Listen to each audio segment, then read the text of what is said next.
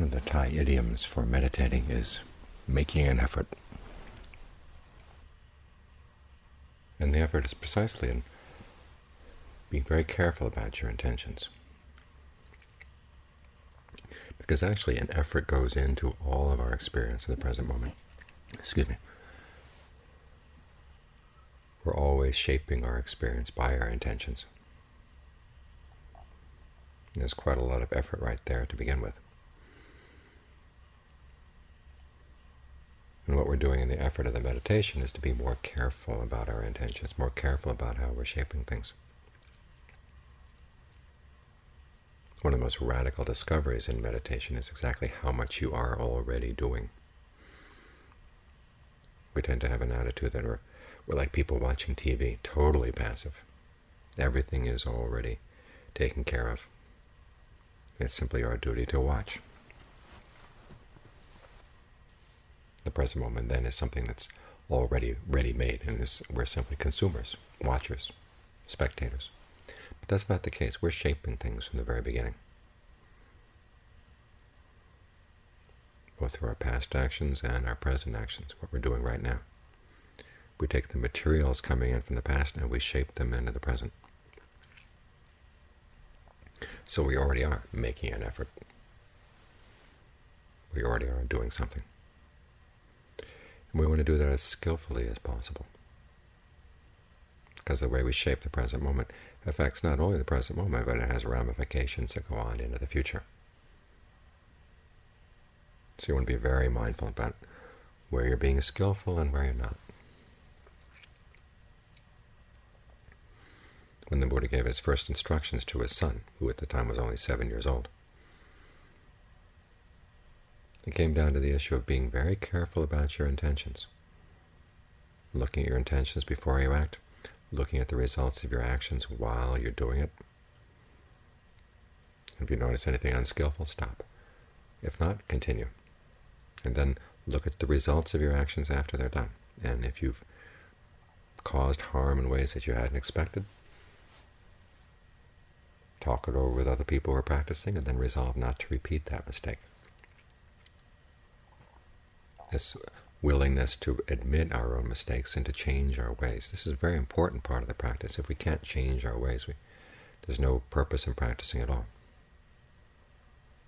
This is why the Buddha said that there's one requirement for someone to practice the Dharma with him is someone who is honest and open. In other words, you admit your mistakes readily. Because it's only that way that you're going to learn, both from other people that you talk to about your mistakes and from just watching cause and effect in your own actions. We may think that this teaching is simply about external actions, but also refers to what we're doing in the mind. The way you're focusing on the breath right now has an impact on how you're experiencing the breath. Your concepts about the breath, your concepts about what it means to be focused, your intention in being with the breath. All of these things shape the breath, shape your experience of the breath. And you want to get sensitive so you can notice when you made a mistake, so that you can correct it as quickly as possible. Because otherwise the effort we put into the present moment just becomes more and more and more of a burden if we're not careful.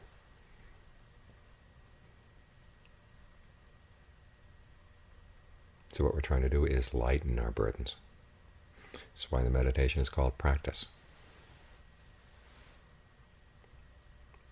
You read books on practicing swimming, say, or practicing a musical instrument.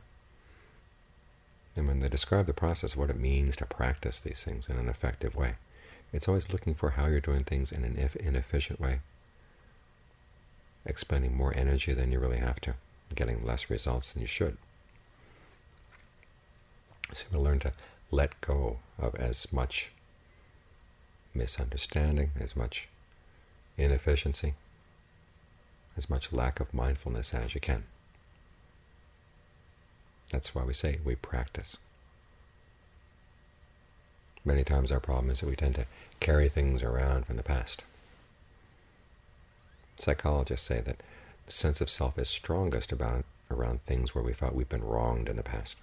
And we tend to hold on to those stories more tightly than perhaps anything else in our experience. It places a huge weight on us. The more we carry this baggage around, the less good we can do in the present moment. We don't have the energy. In Pali, they have the word upati, which can be translated as belongings, paraphernalia.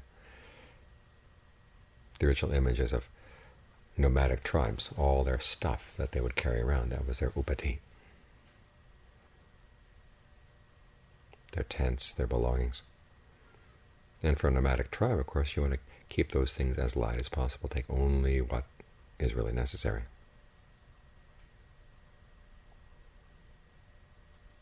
You see this principle reflected in the life of the monks. Monks are supposed to keep their possessions to a minimum.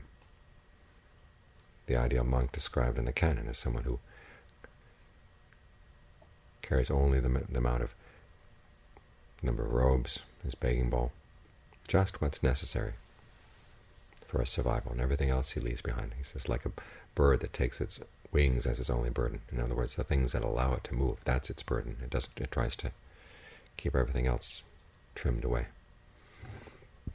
And it's a principle not only in terms of physical things, material things, but also in terms of your mind. Look at all the baggage you carry around. Try to eliminate as much as possible stuff you've dragged in from the past. There are lessons to be learned from the past, but many times we carry a lot of unnecessary stuff around. So do your best to let go of that old baggage, so you can give more energy to the present moment, to shape the present moment, and through the present moment you shape the future in a way that's really skillful. It causes less and less suffering for yourself, less and less suffering for the people around you. Always mindful of the fact that the way you experience the present moment is a doing. There's an effort that goes into it. It's a skill that can be developed. It starts with the very basics of how we approach our experience, the way we breathe, the way we approach our breath, the way we approach everything. We're not here just to practice the breath. We take the breath as a foundation, but we also are practicing other aspects of what's good in our lives. I was recently translating a talk by John Lee. He refers over and over again to people who come to the monastery, says, to develop their goodness, to build their goodness. And that includes not only your goodness as you meditate, but your goodness in everything you do.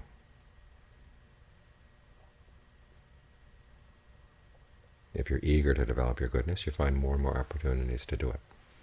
If you're grudging, then you're just placing limitations on yourself. So the goodness is not just in the meditation. It's in everything. You take the meditation, you take the breath as your basis for the way you approach everything, because it gives you the strength that's needed in order to do that goodness in other areas as well. But it's not just the meditation. Everything we do while we're here should be devoted to developing goodness in all areas, because we're training the whole mind, so that our effort into shaping the present, no matter what the present is, whether we're sitting here with our eyes closed or working around the monastery, doing chores, helping in various ways,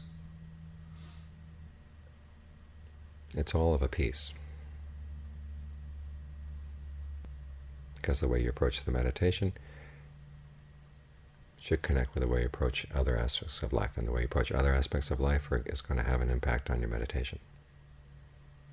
So try to keep it all as seamless as possible. After all, it is the same mind. No matter what the situation, you want to develop the same qualities all throughout the day. So the effort you put into shaping your life here is consistently as skillful as possible. And it's in developing the skill that you gain a lot of insight, unexpected insights. Insights don't only come when you're sitting here with your eyes closed. They come in unexpected times of the day. So you want to be attentive to what you're doing. And the more you focus on being skillful in what you do, the more likely the insights are to come. The insights that lighten your load, lighten the load of the people around you. And ultimately you can get to that point where you can see what it's like not to have an intention in the present moment, when everything reaches a point of equilibrium and another dimension opens up.